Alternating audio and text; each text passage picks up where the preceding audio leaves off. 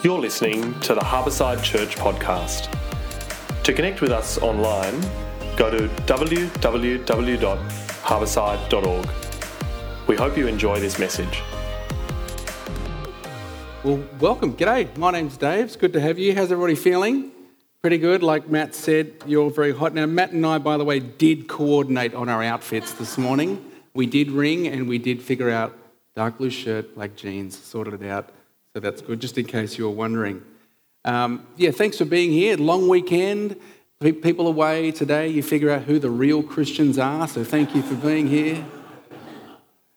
It's awesome, and I hope that this is one of the highlights of your long weekend this weekend. Do you remember the first kind of real job you ever had?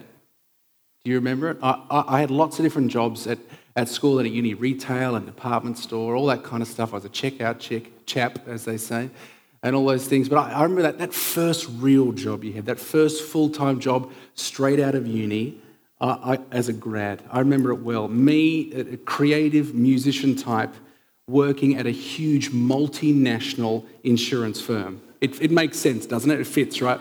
Match made in heaven, not at all. Goodness. I was fresh out of uni, though, needing money. I was living out of home, and I just kind of took the first job that was offered to me. I really have no idea why they hired me, and I often wondered whether it was a favour to somebody. It's an unknown person. I'm not sure. But I tell you what, in time, it did become clear what my daily and weekly tasks were, and I sort of got some proficiency in doing them. I did them okay. But I tell you what, I had not much clarity apart from that. It wasn't really clear who my direct report was even. And this might be sounding quite familiar to some of you in the workplace, particularly those huge companies. And my bosses didn't really give me much in terms of my role in my team, and let alone the sort of organisation as a whole. I'd often get to work thinking, what am I doing here? I have no idea what I'm doing. I dreaded that question. Oh, so what do you do here? Because I just didn't know how to answer. I felt like George Costanza from Seinfeld. You know, if you're a Seinfeld fan, this is for you, working at the Yankees, a huge organisation, just hoping he falls between the cracks and nobody takes too much notice of him. That was me. Now, it took me months and months to sort of figure out my role had more to do with the head office of the company I worked with in Europe. No one really kind of pointed this out to me. It had way more to do with what they were doing over in Europe than what my colleagues were doing in Sydney. So my actions, they had a direct effect on things happening in Switzerland, not in Sydney. So once I kind of figured that out, my role and my purpose became much clearer. I actually took even some ownership of the work, even in an insurance firm, and I got brought some proactivity to the job, finally, with some clarity. I wonder if you've ever had an experience like this. You know, it might be in a friendship group or a social group or a music group or a sporting group, something like that. It's probably in the workplace, right? When you just kind of, sometimes you get this feeling like, what the heck am I doing here? My role, my purpose is really unclear. You know, I'd say it's really difficult to do well in that situation, don't you think? When your role, when your purpose is unclear, you just often get the feeling like, what am I doing here? Am I really adding any value to this situation? But with clarity comes the ability to truly flourish. Let me say that again. With clarity comes the ability to flourish. Now today we're continuing in our series in the Summer Psalms, as Matt said, with Psalm 8, an awesome psalm read so well by Andrew. Together, what are we going to do? We are going to stand in awe at the creative wonder of our great God. That's what we're going to do. We're going to stand in awe of the majestic God. But that's not all we're going to do. We're going to do that, and then we're also going to witness our identity and our purpose. Okay, that's what we're going to experience in this psalm. This is what it teases out for us. We're going to witness how awesome God is, but then we're going to see our identity and our purpose. It's given with actually crystal clear clarity. And so with that, I believe we can truly flourish. So we're going to explore this by looking at a couple of things. Let's have a look, see if this is working. Great. So we're going to look at the majesty of God, like I said. Then we're going to look at the place of humankind, okay? So our minuteness and our majesty. That's what we're going to look at, our minuteness, and would you believe it, mind-blowingly, our majesty. And then we're going to look at the majesty of God again, sort of 2.0. That'll make sense once we get there. So, questions, who is God? Majesty of God, right? Who are we? What's our place? And then who is God again? Up a notch. That'll make more sense when we get there. Now, I realise it is about 29.5 degrees in here, and I know everyone's fanning the Connect cards. We found a good use for the mat as a fan. So I'm asking you to stay with me. I'm going to go as short as humanly possible on this Australia Day weekend, but I need you to come with me. Are you with me? Yeah. Didn't really sound it, did it, Matt? I know you did. Are you with me? Yeah. Okay, fantastic. We're going to do this together. Don't make me do this on my own. Here we go. We ready? Let's look at our first point. Who is God? Psalm 8. This is one of the most beautiful, succinct psalms in the Psalter. That's what they call it. This is the book of Psalms. It's our first hymn of praise. We've had 7 psalms so far, some wisdom psalms, some lament, and here we have the first really clear-cut hymn of praise. Let's see what happens. Let's check it out. Verse 1, Lord, our Lord, how majestic is your name in all the earth. Starts off with a beautiful phrase of adoration. What does it say? God, you're amazing. That's what it says. God, you're amazing. There's no one like you in the whole world. God, you're amazing. There's no one like you in the whole world. But there's more to this sentence. There's more to this sentence. There's some intimacy here. Check it out, those first few words. That first Lord in capitals, it's not just a general term for God. It is God's personal name, Yahweh. God reveals his personal name to Moses when they're chatting at the burning bush. Moses says, okay, you want me to free your people. Who am I to go back there and say sent me? He says, tell them Yahweh sent you, which means I am who I am, I will be who I will be, right? This is the personal name of God. This is important. And the next 2 words are our Lord, okay? Now that Lord just kind of means general master. So we have Lord, Yahweh, as in the God of the universe, the one who flung the stars into space, the amazing, majestic God is our God. Just think about that for a moment. The immense God is our God. This is this covenant relational thing going on. It's quite amazing, isn't it? God is our God. The amazing God is knowable. He's made himself known. Don't let that pass you by. Don't ever let that become commonplace. Our amazing God is knowable, and we can call him our Lord. Let's move on. You've set your glory in the heavens. So, his majesty is present when we look up at the heavens. It's not the extent of his amazingness. It's not his awesomeness is greater than that, but certainly his majesty is on display when we look up. Now, the ancient Israelites used this term, the heavens, to really describe basically anything they saw when they looked up, particularly at night. And this is what I want you to do. I want you to go back to a time now when you were out of Sydney, okay, when you were in the country. Can you think about it for a moment? Maybe you were out on the ocean. Maybe you were out in rural Australia. Where were you somewhere away from the bright city lights where this was you? Just experiencing God in the sky. Can you think about it? I know Sean and Ellie, you've just been in Tasmania for a few weeks. You're nodding your head. You think, yep, this is it. Have you ever done this? Have you ever looked up and just marveled at what you saw? Planets, stars, shooting stars, the moon. Are you there? Right. David, who wrote this psalm, he's saying God's majesty is on display here, his awesomeness. We've got that, okay? But there's more. It is actually revealing God's glory. Now, what does that mean? Stay with me. Let me explain. This is awesome. His majesty means more of his outward spectacular nature. Like, wow, that's cool. Like, it's easy to look up and think, wow, that's amazing. But then go on more of an existential journey, okay? Go on more of a, that's amazing. And then you begin to, who did this? You look up and who is responsible for this? You are now beginning to understand his glory. You're beginning to behold his glory. You begin to ask these questions. Who did this? Who is this God that flung the stars into space, that held the sun, this enormous burning ball of gas in his hand? Who made the uncountable stars, let alone the uncountable galaxies? Who is this? And you start to become overawed with who God is.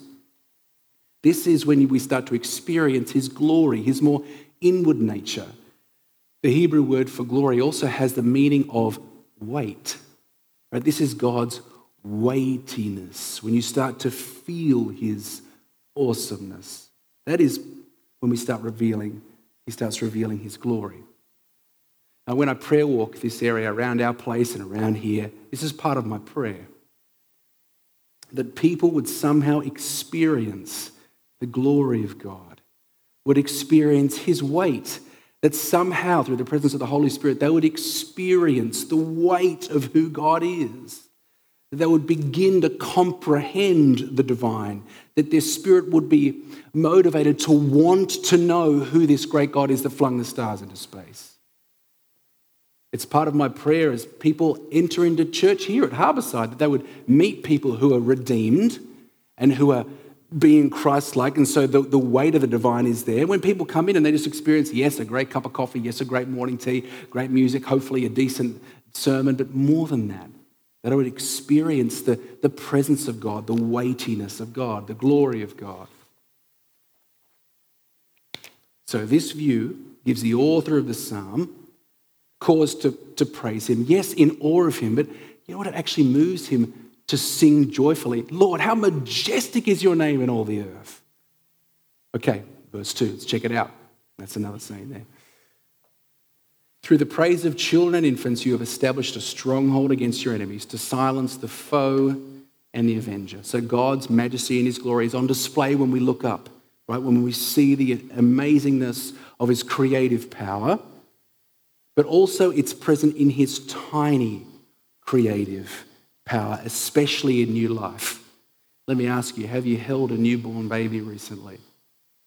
I know there's a few of us, particularly Dinesh and Sam, you've been holding little Oscar in the wee hours of the night. You've got lots of experience with this. But I'm sure many of us have held a newborn baby. It is something to behold when they're not projectile vomiting and when they're not crying, but it is an amazing thing. When you just look at them, and I love cuddling babies. Watch out, new parents. I love Bubbas. I'm coming. When you just see their nose, tiny little nose, when you see their ears, little tufts of hair on them, I love this, when you see their tiny little toes, their tiny little fingers. My favourite bit is seeing the tiny little fingernail on a newborn. It is minuscule. This is giving God glory. God has molded them. He has knit us together and shaped us, knit us together in our mother's womb. This is giving God's glory. Giving God glory, rather. And even the little noises that little Oscar and Naomi and Oliver and Alistair and Maisie and Banjo make, even the little noises they make, give glory to God because they somehow give witness to his creative power in the minute. Isn't that amazing? And even more than that, I think our toddlers and our children can also bear witness to God in profound ways. You might have had this experience as a parent or as a godparent or an auntie or an uncle or a friend or something like that, when kids just kind of knock you over with their incredibly simple faith. And I don't mean simple in a derogatory sense. Often we're blown away with how our kids just nail us with truth. They just say, yeah, we know. We know we can trust God with that. I have been praying, Mum. I have been praying, Dad. Just, oh, okay, how come your friend wanted to come to church? I've been praying that he'd come. Oh, we shouldn't be surprised. Don't ever be so arrogant, so prideful to think you can't learn something from a little one. Spurgeon says this, I love it. How often will children tell us of a God whom we have forgotten? How doth their simple prattle refute those learned fools who deny the being of God? Isn't that good? Amen to that. Okay, we've stood together, haven't we? And we've borne witness to the majesty of God. Let's move on. Who are we then? What's our place? Let's keep reading. When I consider your heavens, the work of your fingers, the moon and the stars which you've set in place, what is mankind that you're mindful of them? Human beings that you care for them? Okay, take yourself back to this place. Take yourself back there. Looking up at the sky on a clear night, and what are we thinking? Amazing. God's amazing. Wow, that's cool. You've moved from that's impressive, to this is something to behold. Who is this God that did these things? And then let's keep moving. Let's keep moving on that path. I think the logical next step is, who the heck am I? Who am I? God, you flung that, you helped. I'm but a speck in your universe. Have you ever felt dwarfed by creation? Now, it might be looking up at the sky. Maybe it's, I don't know, on the ocean, or have you been to the Grand Canyon or something like that, or a mountain range, the Alps? I mean, you truly feel dwarfed by creation. You experienced that? And have you experienced, who the heck am I in comparison? In contrast to the enduring natural elements of the world, we humans come late on the scene, live fragile and troubled lives, depart quickly, and truth be told, leave behind little noticeable mark. The author of Ecclesiastes agrees with this. He always agrees with stuff like this. Generations come and generations go, but the earth remains forever.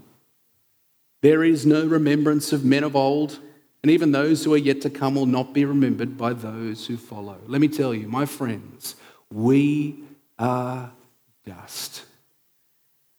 James 4:14 says, our life is a vapor. What is that? A mist, a morning mist. You blow, it's gone. The sun comes up, burns it away, it's gone. Appears for a little while and then vanishes. Now, I know many of you thinking, thanks for the G up, Dave. Appreciate it.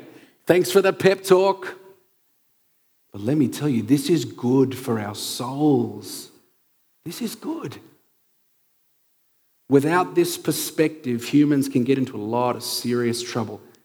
But the story does not end here. That has to be so important. This is good for our souls, this perspective, but doesn't end here. Let's get to verse 4, such an awesome verse. What is mankind that you are mindful of them? Human beings that you care for them? Who are we compared to you? And yet, this is not a cry of despair by David, right? It's not a cry of despair. It's not some sort of sniveling grovel to a higher authority. It's sheer wonder at the relationship God has fashioned between us and him. Now, let me unpack that for a second, because this is tectonic. Notice two things in this of what God says in relating to us. He is mindful and he cares. Who are we that you have us in mind? Have you ever thought about that? Have you ever thought about God has you in mind? You are on the mind of God. God has you in mind. You thought about that? How many love songs are written about this sort of concept? Baby, you're on my mind, you're on my mind. Have you ever had an experience like that when someone's on your mind? I mean, it's called dating, right? We've all been there. I mean, this was Pip and I, our dating lives. Our sort of thoughts were consumed by each other. We'd be calling right late into the night. We'd be texting. I mean, texting was very, very prehistoric back then, but we did it a little bit, and you're out into all hours of the night, and your thoughts are consumed with each other. You have each other on your mind. It's like that with you and God. It's an outrageous thought, isn't it? But it's true. You are on the mind of God. He hasn't forgotten you. How often do we feel that? I'm forgotten. I'm nothing. I'm tiny compared to him. Who am I? He must be hanging out with better Christians, Christian leaders, people who are more impressive. But me, you are on the mind of God. He remembers you with incredible fondness and with loving care. That's the truth. If you think that's grand, let's keep moving. That was our minuteness. Okay, now let's look at our majesty. I mean, I shudder to say that, but it's true from what we see here. Let's look, verse 5. You have made them, that's us, a little lower than the angels and crowned them with glory and honor. So, we've seen God in his awesomeness as creator in the heavens and in the minute, haven't we? Seen that? In comparison, we are but tiny specks, and yet we are his beloved, on his mind, and he cares for us. But there's more. We see here our identity and our purpose. Let's check out our identity, right? Who are we? I mean, man, we could do a series on that. Who are we? Who do you really think that you are? Who are we? Well, we've been created a little lower than the angels. It's kind of a strange concept, isn't it? Now, we were created on the same day as the animals. If you go back to Genesis 1, day 6, we share that with animals. And truth be told, we share a fair bit with our animal creaturely folk, don't we? We breathe, we are finite, we are dependent on God for our sustenance, aren't we? So we have one foot in the creaturely camp. We also have another foot in the divine realm. We are made in the image of God, a little lower than the angels. We are a speck compared to God, and yet he has crowned us with glory and honor. Outrageous thought. Who the heck are we to receive this? God is truly good to his people. Now that's our identity, made in the image of God, a little lower than the angels. This is an incredible dignity. That's our identity. Let's now look at our purpose. Verse 6. You made them, that's us, rulers over the works of your hands. You put everything under their feet, all flocks and herds and all the animals of the wild, the birds in the sky and the fish in the sea, all that swim the paths of the seas. Now this very much recalls Genesis 1 and 2, doesn't it? The creation account. Not only are we made in the image of God, we are given the position a little lower than the angels. It's a mind-blowing identity. And we are also given an important responsibility. We are to rule. Have you thought about that? We are to rule. Rule as God would rule in his place. Now, what does that mean? It means we are God's vice regent, okay? It's a little bit like, we're given the responsibility to rule a little bit like a foreign diplomat. Imagine a foreign diplomat in another country. They are speaking with the head of state of that country with authority, aren't they? It's a borrowed authority from their home country, right? They're not free to make decisions on their own, but they speak with the authority of. Never make decisions independently. It's the same with us. We bring order out of chaos like our God does. We bring flourishing to our sphere of influence like our God does. Now, this, I believe, has a fair bit to say about the issue of conservation, don't you? God is not a God of destruction, darkness, and death, is he? He is a God of light, of redemption, of creation, of goodness, of fruitfulness. Should we be? I believe this should characterize the Christian person. At the very least, every believer has a duty of care to conserve our beautiful earth. It's clear, isn't it? Now, I want to say something here. All of what we just talked about, particularly in talking about our identity and our role, our purpose, it has enormous importance. If we forget it, which is true for much of our culture, right? If we forget these things, our identity and our purpose handed down from God, if we forget these things, I believe we have the danger of going down two different pathways, right? One pathway of arrogance and a pathway of despair. Let me explain that. Pathway of arrogance, pathway of despair. Let me explain that pathway of arrogance for a moment. What happens if we forget God altogether? You know, we forget his infinite majesty as creator, forget that we've been given the mandate to rule like him. If we lose our accountability, human pride and arrogance will grow like an out-of-control weed. And we've seen it, haven't we? We can think, well, we're accountable to no one. Think about it. You know, corrupt company executives, they can pollute rivers and oceans, strip the forest bare and think, who cares? The board of directors is fine with it. That's our higher authority. Who do we answer to apart from them? No one else. If we can get away with it, no worries. If the dollars keep rolling in, who are we accountable to? See? Or we can treat other creatures, animals, however we like, because we are smarter than them. We're more capable. We can dominate them. We're not accountable to anybody else. We are the most advanced result of evolution, so let survival of the fittest, strong dominate the weak, let that be our rule of thumb. We're accountable to no one. You see what it breeds? Yes, we've been given the mandate to rule, and I think Christians have used this incorrectly to do whatever they like, to use and abuse, absolutely wrongly. We have been given the mandate to rule, but it is authority that is a borrowed authority. Okay, that's going down the pathway of arrogance. Here's another danger. If we lose the truth that we are made in the image of God, made a little lower than the angels, we can also go down a road of despair. Now, what does that mean? Well, take yourself back again to sitting up, admiring the heavens and thinking, who am I in comparison to all this? And what if you have not been taught the truth that you were created by a loving God? And what if you then turn to secular humanism, which says there's nothing before, There's nothing after. Just go and enjoy your mist-like life. Where do you think that can lead?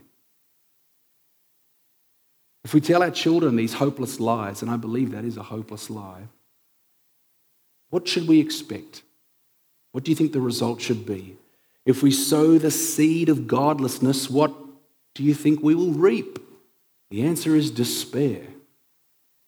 And we are seeing it in epic proportions, aren't we, in our culture? Despair at that worldview. You are not a mistake. You are not the product of an indifferent universe. You have immense value. You were made in the image of God. You are not a radically individualistic, autonomous self. That's the truth. You were made by God with a purpose and accountability for our good, and woe to us if we forget it. Okay, let me illustrate this point. Let me finish this point, and then we're going to finish quite shortly with this story. Check out this photo. Here's a picture of a bunch of kids from Memminger Elementary School in South Carolina in the USA. Have you seen this? It's kind of making the round on the socials. It's a really fascinating story. I love it. Raymond Nelson, he's pictured, he's the teacher at the back right. He's a teacher at this school. He noticed in his classes there are lots of kids from underprivileged homes, and many of them without a father at home, and they were not doing well. A lot of them were struggling with their results, struggling with behavioural things, and often getting into trouble, and he decided to do something about it. He's formed this little crew. Don't they look awesome in their like suits and ties and stuff? It's pretty cool, eh? It's called the Gentleman's Club, or recently they've just renamed it to Boys with Purpose, okay? He's formed this little club. Their motto is look good, feel good, do good. Many of these kids can't afford the nice jackets and ties that you see, and so Raymond sort of keeps a donated stash. He goes around trying to find people to donate these cool clothes. Now, Raymond wants to teach these kids life lessons. They have lessons like, how to shake hands, how to look somebody in the eye, how to treat girls, women with respect. He wants to show these kids that someone cares enough about them to invest in them. Isn't that great?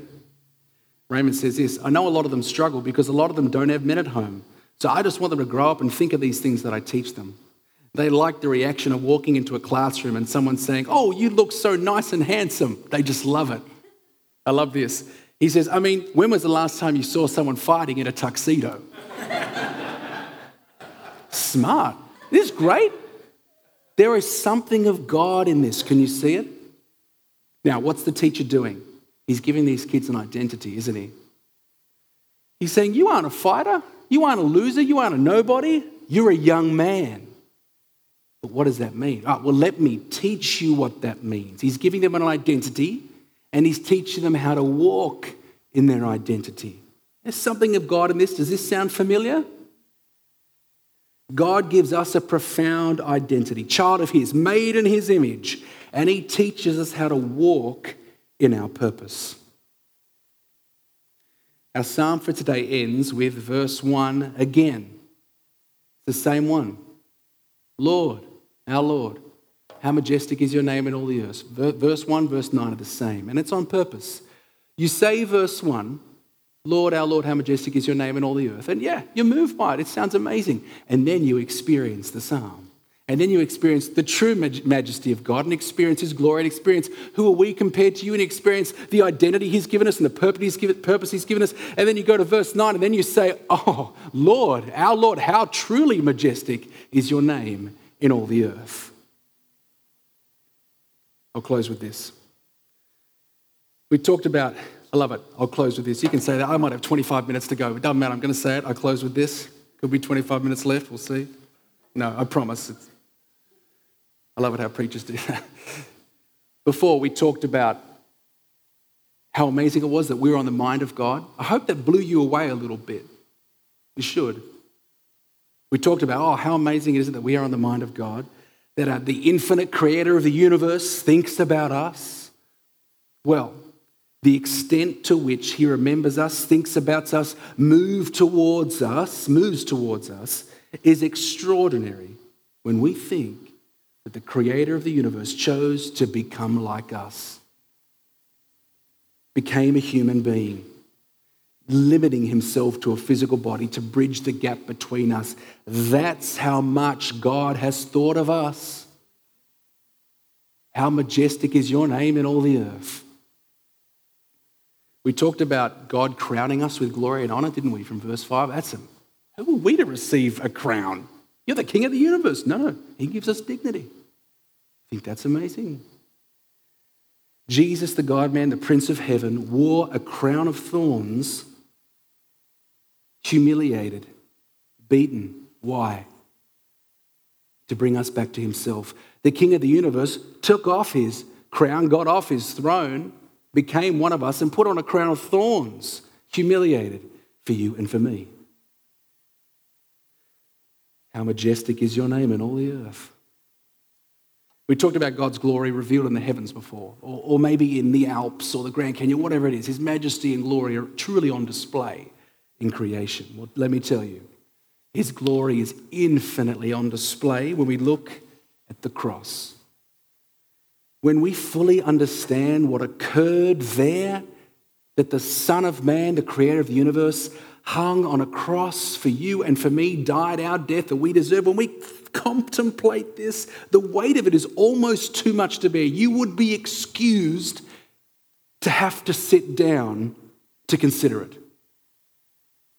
It's almost too much to comprehend. There, Lord of Lords, Prince of Peace, chose to give his life as a ransom for many, to defeat sin, death, and the evil one, to call us children of God. Lord, our Lord, how majestic is your name in all the earth. Amen.